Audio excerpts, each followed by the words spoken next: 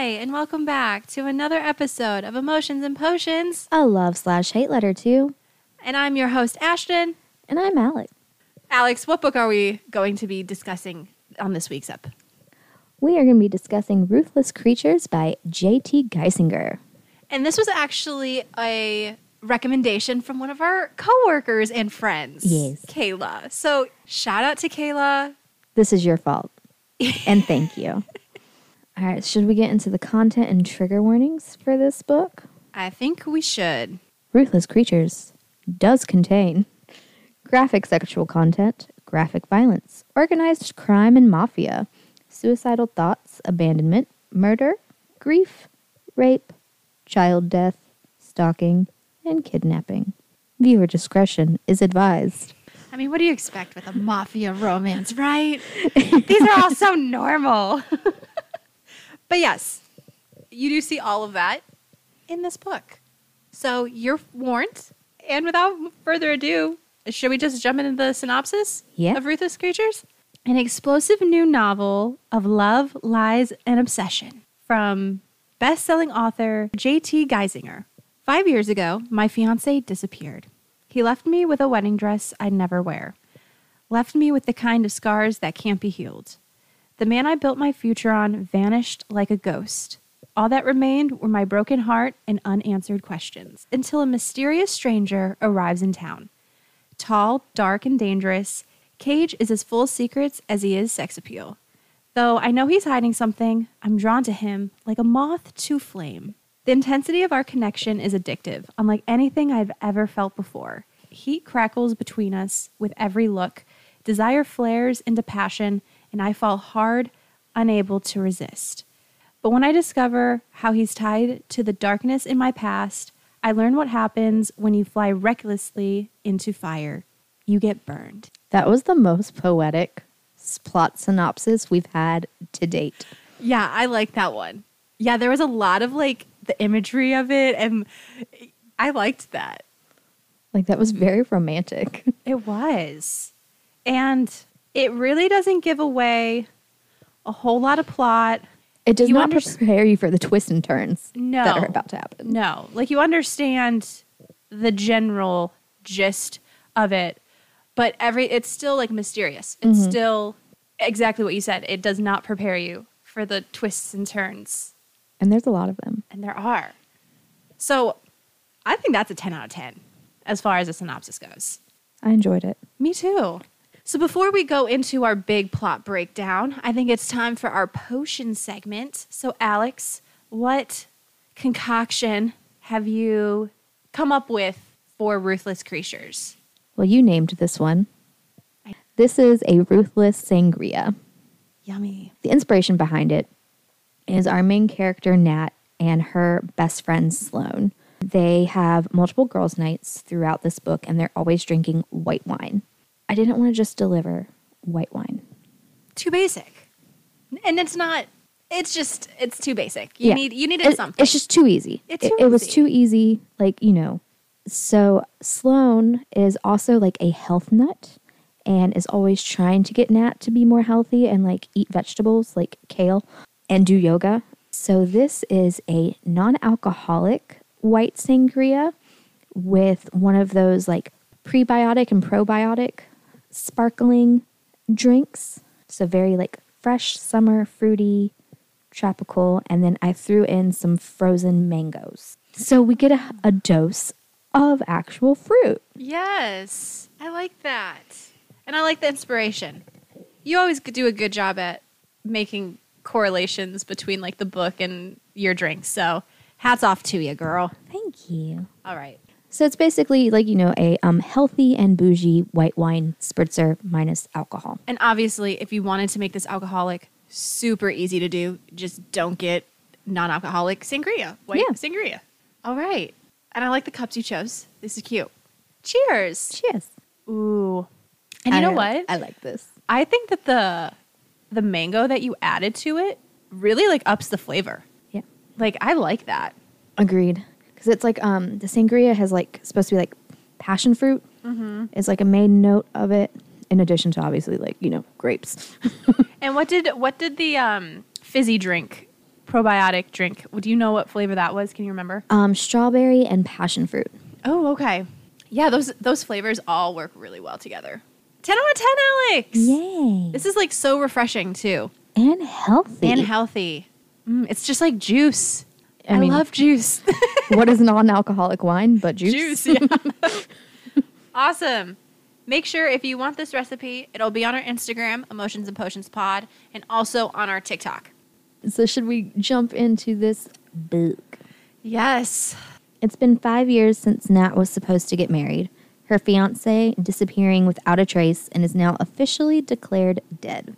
Usually Nat, who isn't coping with the loss well, would spend the anniversary of this moment getting blackout drunk alone. However, Sloane, Nat's best friend, isn't letting Nat, who was also just dumped, wallow in self-pity.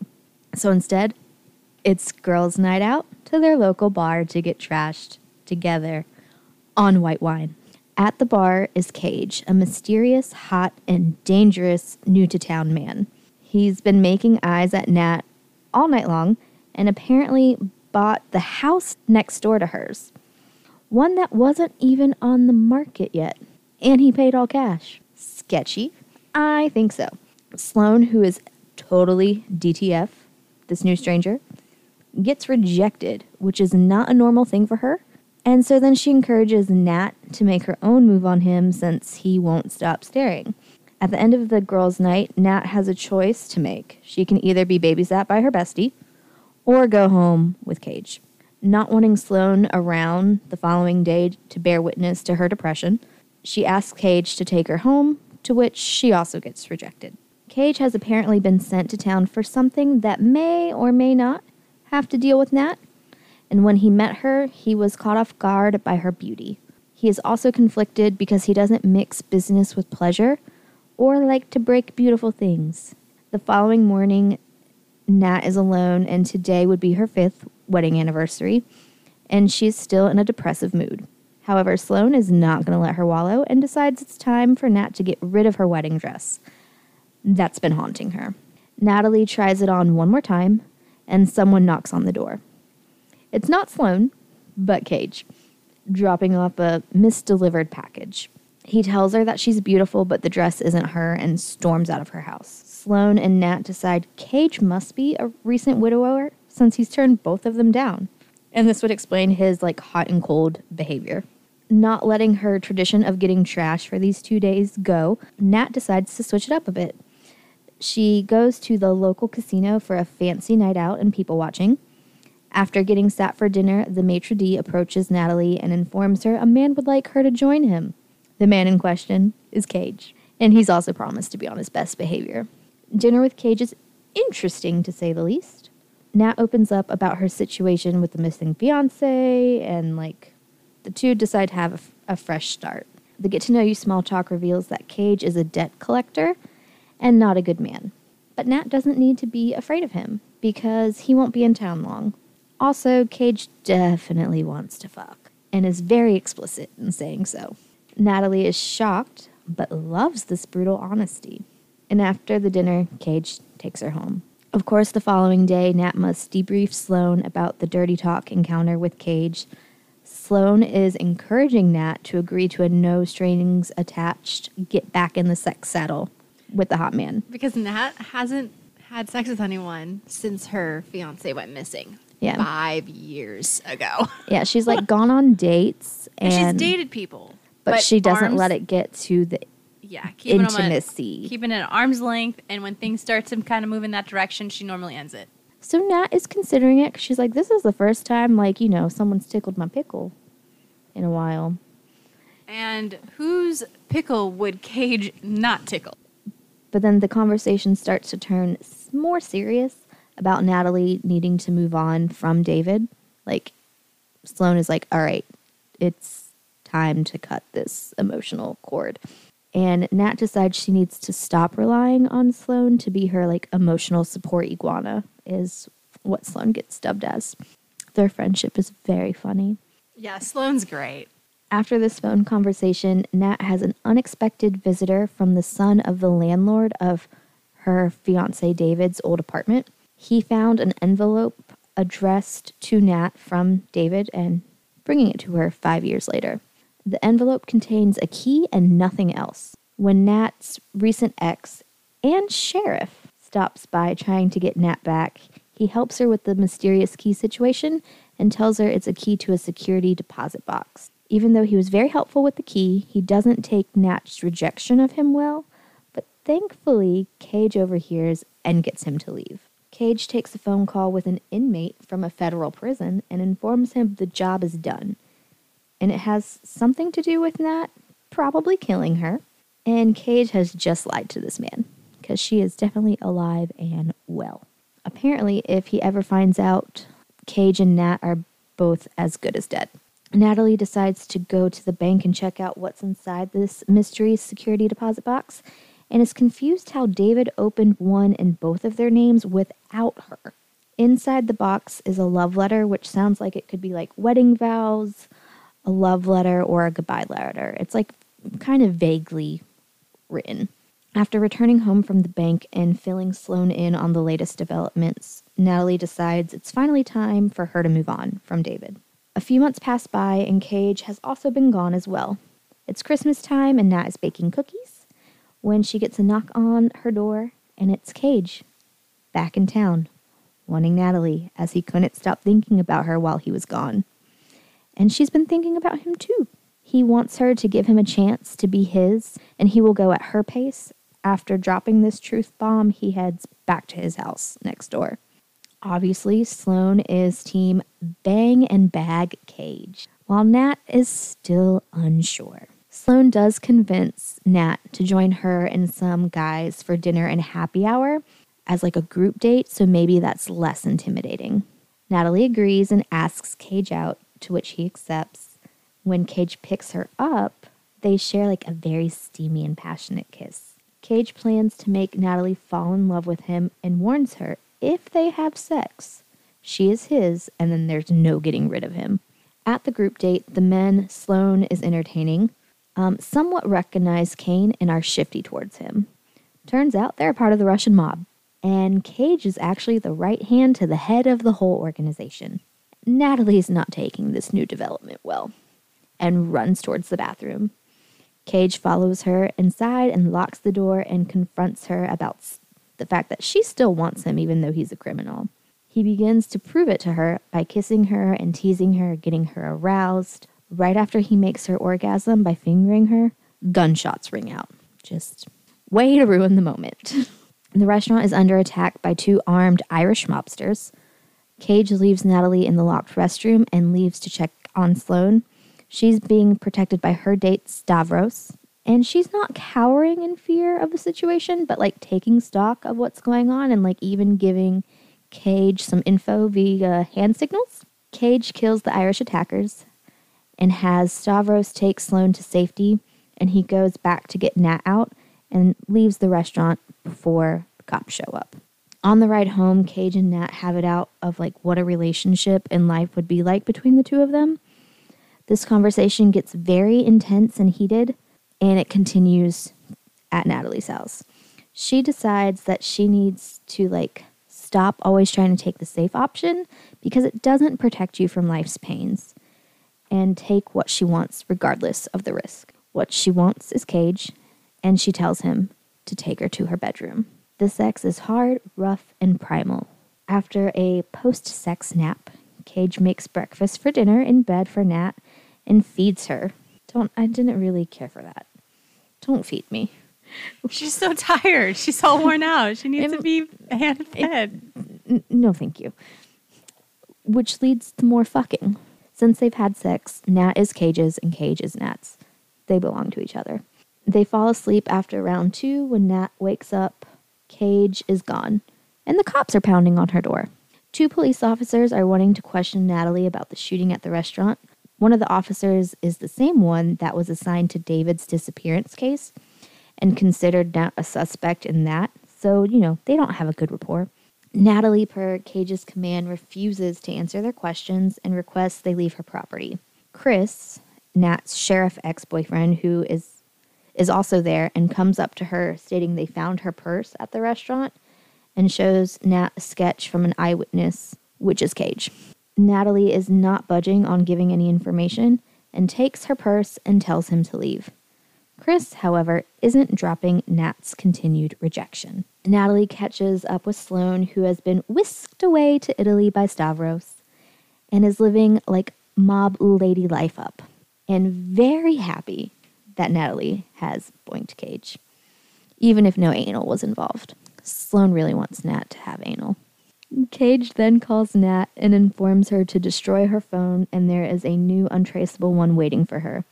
The password being her mother's birthday. And oh yeah, he's done his stalking homework and knows basically everything about Natalie, including she's a Pisces, like me. Also, she does give Pisces energy. Also, Cage will be taking care of her financially now as well. So she is welcome to quit her job, but it's not a requirement.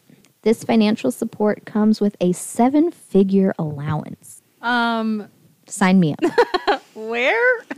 Who?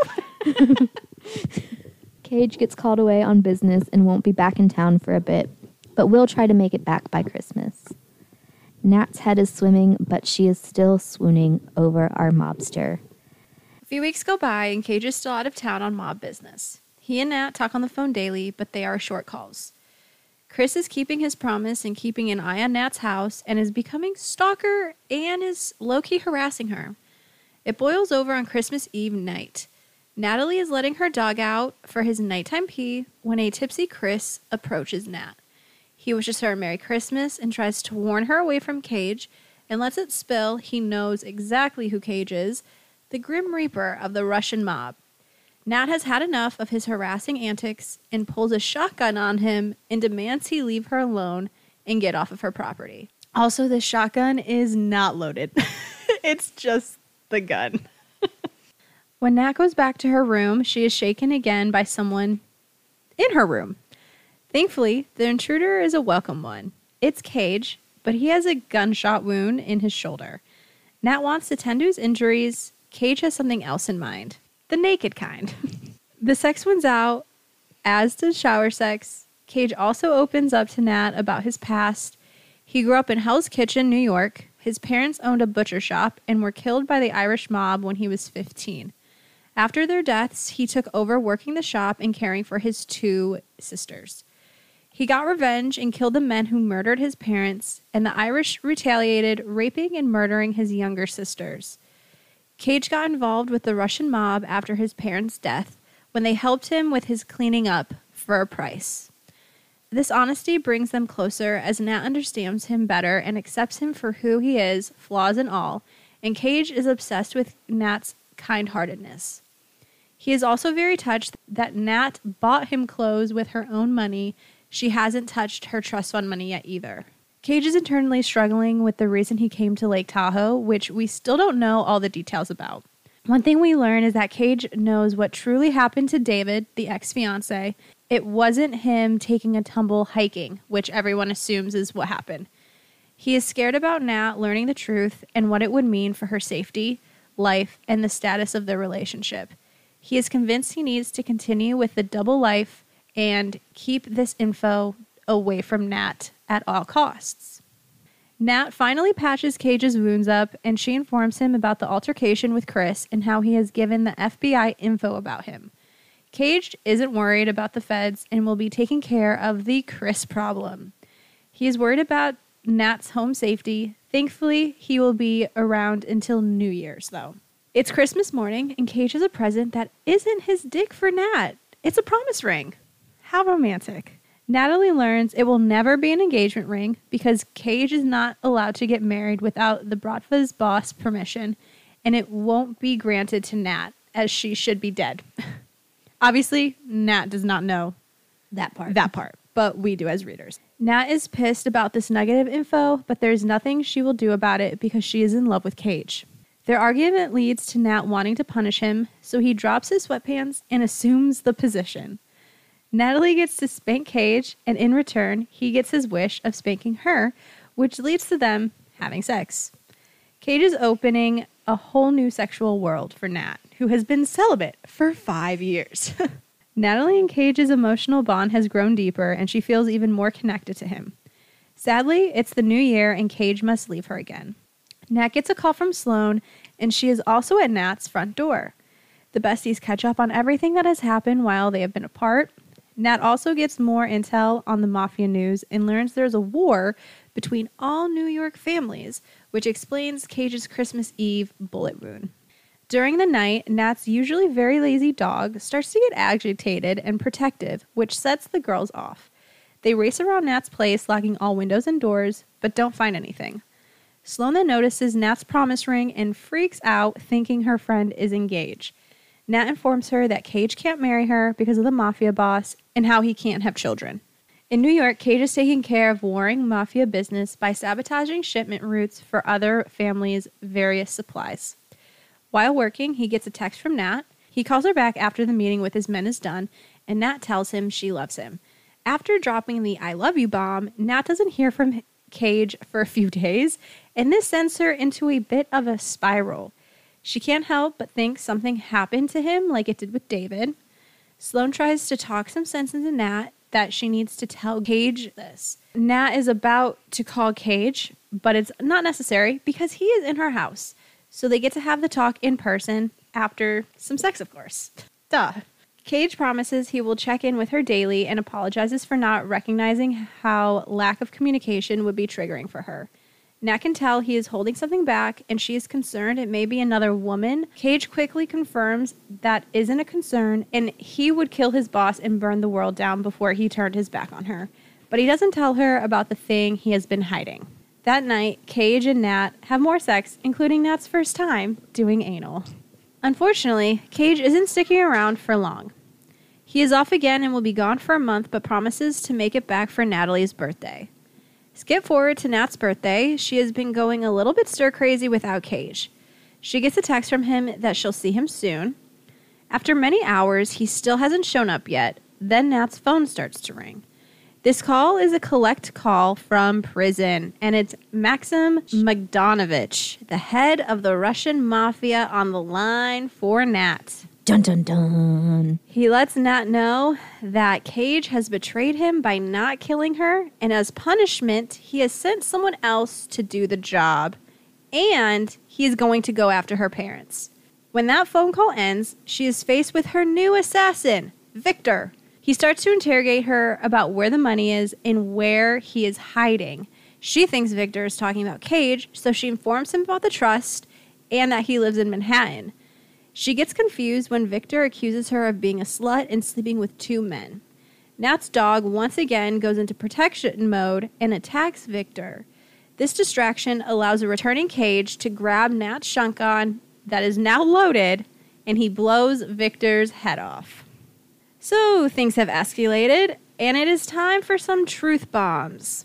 Natalie's fiancé, David, stole $150 million from Maxim. His real name is Damon, and he is not dead. He was the accountant for the mob who wound up making a deal with the feds, testifying against Max, which helped land him in his life prison sentence. In exchange, he got put into witness protection. That's how he wound up in Lake Tahoe and was able to meet Nat. Oh, and he also left behind a wife and children. This is a lot of info for Nat to take in, and she feels betrayed by David and Cage. She throws Cage out of her house. He honors her wish to leave, but states he will be back in an hour. Within that hour, Nat comes to the realization about the note David left in the security deposit box and enters detective mode. She tears apart her house, looking into her art for the next clue, which is finding a note with one word: Panama. It's off to the airport. She finally taps into her trust money, and she books a flight to Panama, where they were supposed to honeymoon. When she arrives at the hotel, she asks the front desk woman if there is a message for her. There is, but it's under a different name from a movie with a plot that kind of mirrors their current situation. This note there is an address, and so Nat makes her way there. Where in the world is Carmen Sandiego, a.k.a. David? Meanwhile, Cage, when he returns to Nat's house to find her gone and her house torn apart, starts tracking her with the phone he gave her. He has her GPS location. Sly dog. While he is chasing her, he texts and calls Nat, but she ignores him while she's on her mission to find and confront David. Upon getting to David's island palace, Nat passes out. When she wakes up, she immediately goes into confrontation mode. She goes off on him about how he deceived her, led her to believe he was missing/dead for so long, abandoned his whole ass family. Why did he have to be such a cheapskate when he was loaded, being in the mafia of all things? David tries to brush his wrongdoings off and slightly turns things back on Nat, especially since it took her so long to find him. He is more concerned about the Russians knowing he is alive and what info they have on him currently. He also tries to make it seem like the kids aren't his and that him and his mafia wife were an arranged marriage that did not have any love. After the confrontation and Nat being like, well, the joke is still on me because the man who was originally supposed to kill me didn't, just so he could fuck me. There's a voice that says, I was never playing you. I loved you from day one. Cage has followed Nat around the world and has a gun pointed at David. Though he could give two shits about that fucker, he is just there to get his girl. Nat is still mad at Cage, and rightfully so, but she's glad that he came to her, and she's definitely over David. Even more so when their reunion gets interrupted by a woman walking in exclaiming, Nikki, honey, I'm home. David waited a year for Nat, then married someone else. Cage takes Nat with him to New York so she cannot return to Lake Tahoe. Cage also made a deal with the Italians to have Max killed in prison, which makes Cage the new head of the Russian mafia. Nat is still giving Cage a bit of a cold shoulder in New York. He shows her a room he had set up for her to be an art studio. She is confused as to why he did this since she was never going to be able to join him in New York, and it was for him to go in and imagine her there when he missed her. That's so sweet. After Nat gets settled into Cage's home, she checks in with Sloane and fills her in on everything that she has missed. In typical Sloane fashion, she isn't fazed and is still Team Cage and Nat. Cage is trying to give Nat her space to cope, so he doesn't plan on sleeping in bed with her, but she quickly decides that she needs him and goes to get him, and he was waiting right outside the door for her the whole time. They fall into bed and have makeup sex. The next week, men stopped by to pay their respects to Cage, the new leader.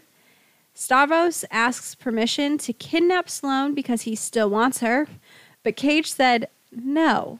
Nat was more worried about Stavros' safety in the scenario than Sloane's, because Sloane cut it off, and there's no going back when Sloane cuts something off. Turns out Sloane is the reason for the current war. Shocker. The night at the dinner, some Irish mobsters slapped her ass when they were passing, then came up to the table being disrespectful when Cage and Nat were having their moment, and that is what set off the shootout. Since things are more settled and established with the relationship, Nat is starting to rethink Cage not being able to marry her and the no whole kids thing. He has her go into his office and look in a drawer, and she finds a brochure about vasectomy reversals, and then he has her go in his jacket pocket, and she finds an engagement ring. And then, of course, we do get an epilogue. So Sloane is coming to New York to bring Nat's dog Mojo and visit her newly engaged bestie. When she arrives at the building, her car gets surrounded and gunfire starts. She gets pulled out of the car, then confronted by an Irishman, Declan, who tells her he's taking her to Boston to meet with his boss. So set up for book 2. And that, ladies and gents, was Ruthless Creatures. So good. All right, Alex. Now that we've kind of broken down the plot, you're all caught up if you've read it, if you needed a refresher, should we go into our smut talk and talk about our favorite scenes? Yes. Because there were so many. And, like, the sex scenes were wild. So good. So good. So what was your favorite smutty, sexy time scene in that first half of the book? Round 2 of the first time they have sex. So after he feeds her? Yeah. Where you're like, don't feed me. Yeah. Okay. So for round 2, he looks in her bedside table, and when he opens it, he sees like a cacophony of sex toys. Because she was definitely getting herself off. She just wasn't letting anyone else do it. She basically had like all the toys, all the vibrators, any and anything you could think of. Nat had it in that bedside table. And he was like, the fuck? Because this is very out of character for Nat. Like, I would not have expected that. No, because she comes across as being like very vanilla and like reserved. And she is until she meets Cage. And at first, Cage is like, well, you can get rid of all of these because you have me now. Which, no. Toys do things that the male anatomy cannot do. But that, mindset doesn't last very long. Because then he, like, sees this big, like, pink dildo. Like, kind of almost like the novelty joke ones that you would buy for someone. Because it's, like, huge. And then he also gets out, like, one of those, like, clit sucker vibrator things. And he starts going to town with her with those toys. And I enjoyed this because of the use of toys in sex. Yeah, we really haven't read a whole lot that incorporate sex toys. Yeah, at least I haven't. There was a little bit mentioned of that with Josh and Jules. Oh, yeah. But nothing like this. I don't think I've ever read anything as in depth and like intense with the sex toys. Yeah. And yeah, that was my favorite. Okay, that was a good one. But I think mine has you beat. Well, yes, because we only got like one round in part 1 of the book. This was a slow burner. So you're right. The most sex happens in that second half of the book. My favorite sex scene is the spankings. Oh my God, yes. So not only that, I'm just going to go kind of step by step with what happens. I reread this 2 chapters. It's 2 chapters, this one sex scene today to refresh my memory. So it starts with Nat spanking him because she's kind of like, I've never done anything like that. I don't feel comfortable.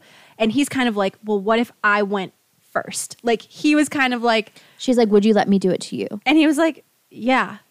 So she has like a brush and she turns it to the backside. Yeah, it's like one of those wooden paddle brushes. Yeah. And he pulls his pants down and she spanks away and has him count. They come to the agreement that she'll give him 10 spanks and he counts after each one. And by like spank 5... She's into this. She's really into this. And so is Cage. Cage is hard, pre-cum, the whole 9 yards. So then she kind of wraps her hand around him in the front. She doesn't jack him off. Oh, yeah. She just grips because he's then like, jack me off and spank me. And she's like, oh, but you're not in charge. I am. You're not in charge. So after the 10th spank, he turns around and he's like, my turn, takes her back to the bedroom, throws her over his lap. He sits on the end of the bed, pulls her pants down, and then they have this conversation about the light system or the color system. Yeah. So green, go, yellow, I'm kind of iffy, red, stop. And he's like, you're always in control. No matter if it seems like I am, you're calling the shots. So he starts really easy with a level 1, level 2, checks in. Then he goes up to a level 3, checks in. And like throughout this whole thing, they're like having this open dialogue. And obviously, she's very much into it, and he can catch on pretty quickly. Mm-hmm. So by the end of it, she is like withering on his lap, and he is like, well, you like this. Like, he's like, I could make you come just by spanking you. And she's like, yeah, you probably could. So then, after the spanks have reached the 10. Yep. He then has her get on the floor, and she sucks his dick as he continues to still slap her. But after that, before he can come, he then gets her on the bed, puts her in the middle. He goes into her like dresser and pulls out some stockings and he ties her up. So he ties her hands above her head, and then he says that she will not come until he tells her to and until he is inside of her. And she's like, but why? And he's like, because it's going to be so much better, like the orgasm denial. Orgasm withdrawal. Yeah. Yep. So he ties her up, and then he starts slapping her puss, which she likes. He goes down on her as she's tied up. Then he goes back to the bureau and gets a blindfold. Blindfolds that bitch up. Sensory deprivation. So she is tied and blinded. Then he goes over to her little bureau, her little sex toy bureau and pulls out a vibrator and puts the vibrator in her and makes her suck his dick again as he is fucking her with this vibrator. There's a lot to these sex scenes, clearly. So much. And then, finally, after all of that, he then fucks her and she like has an explosive orgasm. When she kind of comes down from it, she's like crying. Like she's bawling her eyes out. And the aftercare is there. He kisses the tears from her eyes, unblindfolds her, unties her, cleans her up, and then they like snuggle and pass out. But yeah, it was so much, but it was so good. Yeah, these were very intense sex scenes, but like, oh my goodness, they were so hot. Yeah. Like Cage, chef's kiss. Yes. Chef's fucking kiss. Like dirty talk, check. Like actually caring and providing multiple orgasms, check. Being dominant, check. But also submissive? Also submissive, so he can be dominant, check. And then aftercare. Yeah, like just... It's all check, check, check, check, check. But like this book just had so many sex scenes. So if you haven't read it, I highly recommend reading it just for those. Because they will blow your mind. Yeah. Especially with the use of toys, because you really don't get that a whole lot. And then there's also like an anal scene, which is also very like, it's aggressive and like passionate, but it's also like... Prep work is done. Yeah. Oh, I forgot to mention in this last scene, he also does shove a finger up there. That's like the first kind of like testing intro. The waters. Yeah, and that's like what piques her to agree orgasm. to. Yeah. And then it like slowly gets her to be like, maybe it wouldn't be that bad. But yeah, that was my favorite sex scene in part 2. Which leads directly to our love and hate segment. Yay! All right. I think I'm just going to say it. Fucking Sloane. Yeah. Loved that bitch. Love Sloane. Love the friendship between Nat and Sloane. It's very reminiscent of like our friendship with Kayla, the banter that like we have, and even with like some of our other friends. Just like it's very much how we communicate. And I think that Nat, the type of character that Nat is, she needs a friend like Sloane who's going to push her out of her comfort zone, kind of be brass, kind of like tell her exactly how it is in a loving and supporting way, but like not beating around the bush. Yep. Because she's supportive, but she's also like, girl, you got to get your shit together. Like, it's been 5 years. This man is obsessed with you. And he's hot. And he's freaking gorgeous. What are you waiting on? Like, test the waters with that. Have a fling. Get your groove back. And another thing that I liked about Sloane, and more so with the writing in general, is that I've noticed a lot of times when, in romance books, when you have a dynamic between like two female best friends, normally in the beginning, they're real close, but then as the love story progresses, that character fades away. Yeah. This book, like Sloane, yeah, she was not the main character, but like she constantly was popping up. Yeah, and like they were constantly checking in with each other. Which is exactly what like best friends would do. Yeah.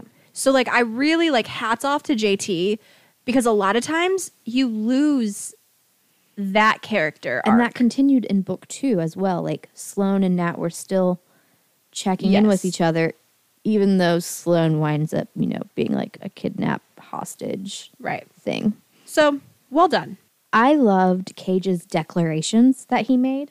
Like, if a man doesn't feel or say these things to me in real life, I don't want it.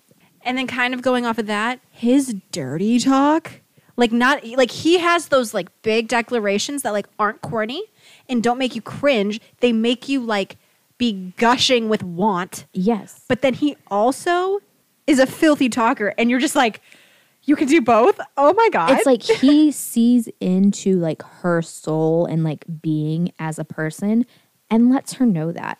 Like there's this one line where this one part where he's like, I don't care like if you gain weight, if your beauty fades, like you are still going to be the same person and I love your heart. And like you will be mine forever. There will be no others. There will be no mistresses. No one will ever be able to like make my head turn Like, he just constantly reassured her and just like, again, if a man will not bring me that energy, I don't want it. And that's exactly what Nat needed too, with her kind of issues with the whole David thing, with him like going missing. She needs someone to constantly reassure her that they're not going anywhere, which is totally understandable.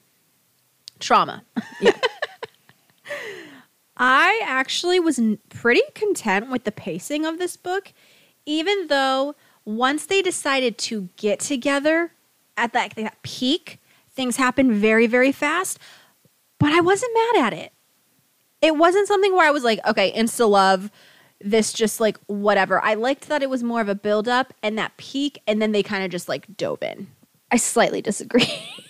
I knew you would. I slightly disagree. One of my hates, more so an ick, is the insta love. This for me was very insta lovey, but like it kind of makes sense for the type of people they are, because like both of them are like, when I fall hard, and I fall fast. So like they were able to rationalize the insta love, but it's just not my favorite trope.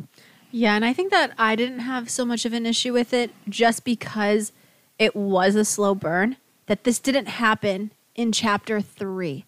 You know, like this happened at 50% almost. That's where it became more of an ick versus like a true hate. Right. But it was still like you didn't love it, but I could overlook didn't it. Cross into like a hate. Yeah. I loved all the, twists and turns that the actual plot took us on. The twists and turns were fantastic. It was just like layer after layer. And it was so good. So well done. It all made sense. It all worked. I also thought that the reveal of all of these things was done really well. Mm-hmm. It made sense as to how A went to B, that went to C kind of, and the unraveling of, the fact that Cage knew David or Damon. Or Nikki, whatever he wants whatever to go his by. name is, that, he was involved with the Russian mob, that Cage was sent to kill Nat to get the money back, that he's been alive and well this whole time. And something that we didn't mention in the plot summary is that we do also learn that David tells Nat that his FBI agent or his person in protective services or whatever told him that the Russian mob was getting close to him, and that's why he fled. But when Cage enters, he's heard this whole conversation, and he goes, also, we didn't find out that you were still alive until a year ago.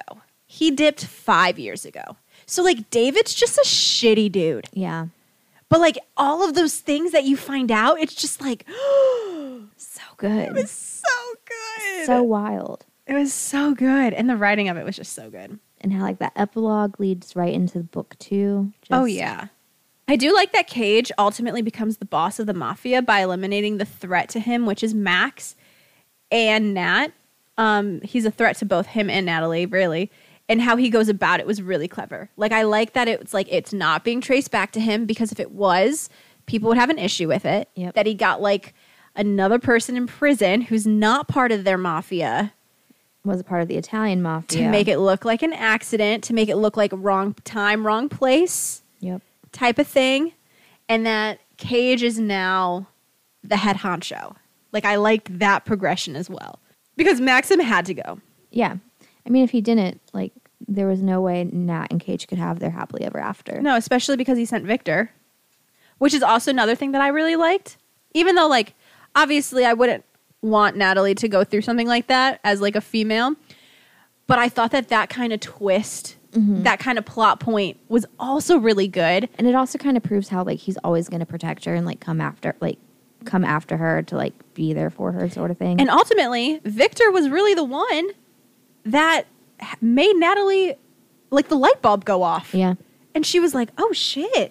I think I know what, now that things have kind of come out, she was able to piece things together. So thanks, Victor. Yeah. See you in hell, buddy.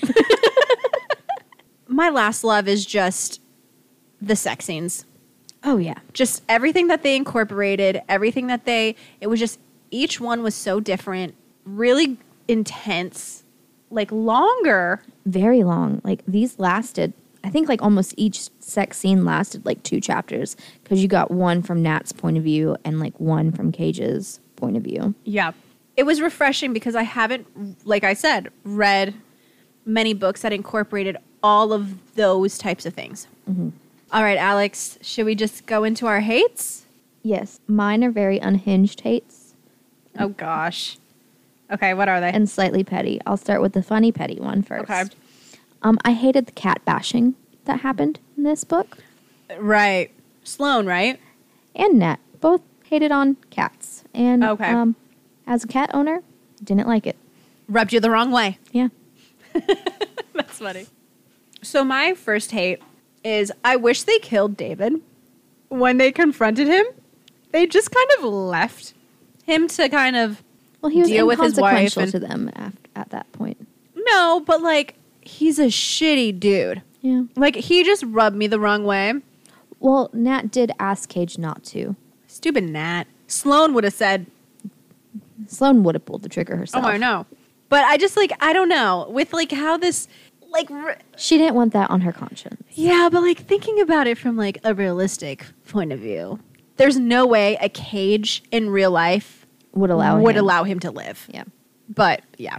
That kind of feeds right into my next hate, which is I hated how much wallowing Nat did over the beige tube sock of a fiance that was David in the beginning of this book. So boring.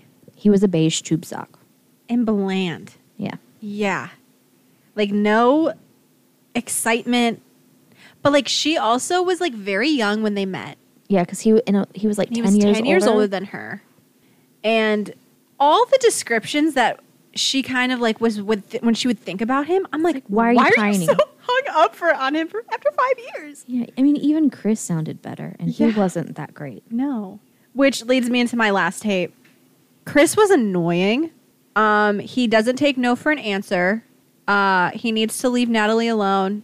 And I just think that Nat really picks duds until before Cage. But I feel like he picked her. She didn't necessarily pick him. Yeah, that's true. But, like, the stuff with Chris, I was like, take a freaking hint. Like, no means no. And she was being blatant. Like, but she was being nice about it, too. Like, she wasn't being a bitch. No. But she was like, dude. She was up front. She was not, like, hinting or, like. No, she's like, dude, there's nothing romantic between us. Go find somebody who actually wants to be with you. Go find someone who will fuck you because I will not. Right. But not deal. My last hate, and is the most unhinged. Oh, God. Okay.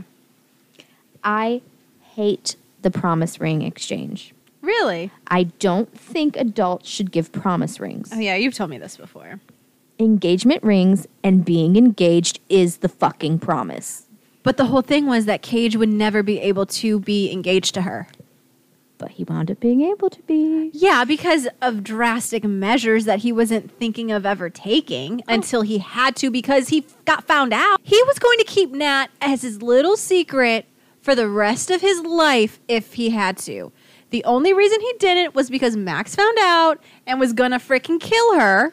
And then he was like, you don't do that. So he gave her a promise ring out of that. No. Because then there's no fucking promise. The promise I'm never going to be able to fucking marry you? No, it was the promise Suck my dick. He would never marry anyone else. Come on. That is petty. I hate it so much. Because we've had this conversation outside of books. I know. Adults should not give promise rings. It's fucking stupid. I think in, like, real life, I agree. But in this setting, this book, I wasn't annoyed with it. I was. I know, I can tell. Hate it. You're fuming. You're hot and bothered, and not in the good type of way. No. I told you it was unhinged. It was unhinged. You should have seen this coming. Yeah. All right. Well, those were our loves and hates. Some of them more petty than others. And my soapbox rant. Thank you for coming to my TED Talk. So let's head into something fun, which is our casting. Yeah. So for Ruthless Creatures, we cast, obviously, Nat and Cage, Sloane, and David. So would you like to start us off with your Nat? My Nat is Hallie Steinfeld. That's a good one. I like her. She would do a good job. Yeah. So I went with this girl named Isabella Villamizar. She is an Australian TikToker. No idea who she is. I didn't either until my Google search took me to her. She's very pretty. She gives me like very much the aesthetic of Nat. Like the dark hair, blue eyes, you know. That's really, I've never watched her TikToks. I don't know anything about her personally, like solely aesthetic. Fair. Yeah. And accurate. So who did you cast as your leading man, Cage? The mafia leader. Terry Walsh from Love Island UK. That's actually fantastic. When he was on Love Island. Yeah. So a few years ago, but still. Because there's not very many recent photos of him, so don't know if like the aesthetic is still there. Hope it is. I think he's more of like rocking like a dad bod, which isn't, I mean, he's older, like, Yeah. it's fine. But from his season of Love Island, that. The tattoos, the dark hair, the tan, the muscles, the height. Yeah. Bad boy. Yeah. Yeah. Yeah. Ooh, I love me some Terry Walsh from Love Island. Season 2. Mm-hmm. If you haven't seen it, so watch it. Hulu. Shameless plug. So my Cage is John Hennigan, also known as John Morrison from WWE. I know exactly who that is because I'm the wrestling fan. Yep. Between the two of us. So it was funny because Kayla was actually the one who put it in my head to look at like wrestlers because we were talking about this book. Obviously, I told her that I read it because she recommended it. Yeah. And so she was just like, well, when you guys do your casting, she's like, maybe you should look into like professional, like WWE wrestler or something like that. And so that's why I was like, maybe I should branch into it. The like aesthetic is there for me with him, like the longer hair. I mean, he's ripped. Yeah.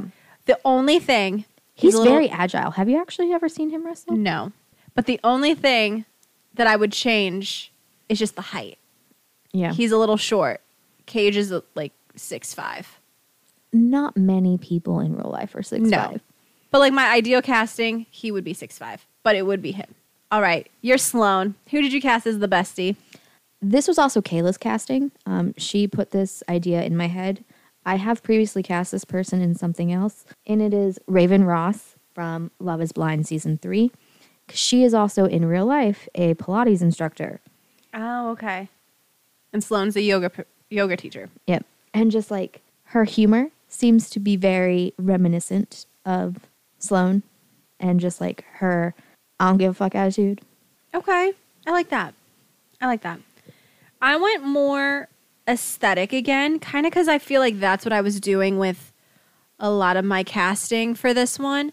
So I ended up going Kate Upton for Sloan. Because Sloan was also described as like being very beautiful, you know, could get a lot of guys. And I don't know, I was kind of picturing someone who looked like Kate Upton a little bit. But maybe like 5 years younger. Age her down a little bit. Yeah. But yeah, Kate.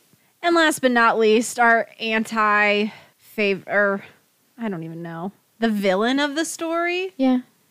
This tube sock of the story. Who did you cast as your David? Tom Felton. Really? Yeah. Draco Malfoy. Yeah. Okay. I kind of like that, though. So I went Joseph Gordon-Levitt. I love him. I do, too. I love him. I love Tom Felton, too. He's just kind of got that nerdy... He looks like an accountant. So does Tom Felton. Oh, yeah. Well, sweet. If you want to see more of our picks for our casting, head over to our Instagram, Emotions and Potions Pod. We got to give this book a soundtrack. Start us off, Alex. All right. Nat and Sloan's song. Best Friend, Sweetie, and Doja Cat. Okay. That's good. I also have a Sloan and Nat's BFF anthem, and that's Wannabe by Spice Girls. I could just picture them drinking their white wine in the living room, being drunk and just belting it. Or like karaoke. Yes. Like that would be their go-to song. So on the same page so far with our theme, okay? So my next one is Sad Nat and Sad Cage song. Lovely, Billie Eilish and Khaled. That's a good one. I like that. So I have a Nat being sad theme song which Nat's sad for like that first part of the book. It's Mood Ring by Lorde. Yeah. Like I could see her like listening to that on repeat and her like being depressed. I could just see her listening to Lorde in general. Like, yeah, just same. My next one is Sloane's song to Nat, trying to get her out of her funk and like hype her up. Pretty Girls Walk, Big Boss Vet. Ooh, yeah. That's a good one. That's a very hype up. Bad bitch, come on. Yeah. So mine next category is Nat and David's kind of like theme song. And it's 3 Cheers for 5 Years by Mayday Parade. Yes. I just thought it was clever because it's a sad song and it's also like 5 years like. Perfect. Yeah. So my next one is Broken Hearted Nat song with David and Cage. All I Wanted, Paramore. Ah, love that song. Great pick. My next category, Nat and Cage's heartbreak song, Whenever Cage is Gone. Every Time You Leave by I Prevail and Delaney Jane. So same category, but different song. Hung Up from Madonna. Oh, nice. My next category, Nat and Cage's love song to each other. And I do have 2 for this one category because I couldn't choose. So I have Finally / Beautiful Stranger by Halsey and Pieces of Me by Ashley Simpson. Very nice. That's a throwback on that one. I know, and I love it. I was jamming out to it the other day when I like added it to the playlist. You know what? Underappreciated album. My next song is Cage's Declarations song. And specifically, like, the song title of this, he kind of says these words verbatim in the book. I will follow you into the dark, Death Cab for Cutie. I saw that one and I was like, ooh, that's a good song. Yeah, I'm glad you picked it. And I like that category too. So my last theme I saved is the Sexy Time theme songs. And I have 2 for this category as well because I couldn't choose. And it's Death by Sex by Kim Petras and also Bad for You by Meek Mill and Nicki Minaj. Because I think he says that too, that like he's bad for her. Yep. So perfect. Yeah. Do you have one more category? I do. So my last one is a song for the good girl and mobster love story. Okay. So basically, you know, let's sum this whole The fucking thing gist of this book. Mm-hmm. What It Is from Doechii. Ooh. Okay. That's awesome. That's a good one too. This playlist was banging. Mm-hmm. I mean, we say that after, like, for every playlist. We do. But it's also true. But it's so true. This playlist is so good. So definitely go over and check it out on Spotify. Emotions and Potions Pod. And it's literally labeled Ruthless Creatures. JT Geissinger. And it's going to put you in the, like, music aesthetic of this book. And while you are there, check out our other playlists because they're also all banging. They get better and better each time we do this. They do. Let's rate this book. What did you give the spice of this? 4.5. I did too. I thought there were a lot of things that definitely made it spicy. Yes. I mean, it was explicit. There was a lot of it. Everything was very varied. We had toys, but nothing was too crazy. Right. So it doesn't get a 5. Right. But it's more than a 4. Yes. I agree. Well said. And overall, 8 out of 10. 8 out of 10. 8 out of 10. I gave it a 9.2 out of 10. Very specific with the 0.2 there. I know. I didn't want to just give it a 9 because I feel like I give most books like a 9. But I really enjoyed this book. And I think also I've been really enjoying the series as a whole. So I was just like, you know what? I'm a fan. Like it was hard to set this book down once I started reading it. How far in this series are you? I'm on the last book. Okay. Which is book 4. Okay. I've read books 1 and 2. I'm on 3. Haven't started it yet, though. Okay. Yeah, because book 2 is Sloane and an Irish mobster. Book 3 is her sister Riley with another, like, Russian assassin. And then book 4 is Spider, who is... one of Declan's, who is Sloane's boy, his, like, second in command. And his is, like, an arranged marriage with, I think, either an Italian or a Mexican cartel mob, whatever. And I've just started that one. I haven't finished that though. I recommend book 2. And I recommend book 3 too. I mean, all of them are they're really good. All right. Before we do the final sign off, question for you then. From what you've read so far, which man would you pick for yourself? Ooh. That's hard because all of the leading men are very different while also being very similar because they're all mobsters. So they all have similar characteristics. I kind of want to go with Riley's dude, Mal. Book 3. Mm-hmm. I don't know him. I'm picking Declan. I knew you would pick Declan, which is why I didn't want to pick Declan. I mean, you could have. I know. I like Declan. I like all of them for different reasons. Mm-hmm. But I think I like Mal because he's, I feel like, the roughest. Interesting. Like, not sexually. Okay. But like around the edges. But like he treats her so well. And I also don't know if it's just because they're the freshest one that I've like read recently. But when I got done with their book, I kind of was like, you know what? I'm a fan of him. But Cage is a close second, and so is Declan. They're all fantastic. Declan's my number 1. Yeah, I knew you would. I didn't even have to ask to know. Predictable, Alex. No, I'm just joking. Well, at least you know what I want. Exactly. You're consistent. But I think it's pretty obvious from our like loves and hate talk that I'm giving this hands down a love letter. Oh, absolutely. Agree. It's a love. 100% would recommend. So happy Kayla recommended it. Mm-hmm. So she can do the picks from now on. Yeah. But all right. Love letter for Ruthless Creatures from both Ash and Alex. And Kayla. Honorary.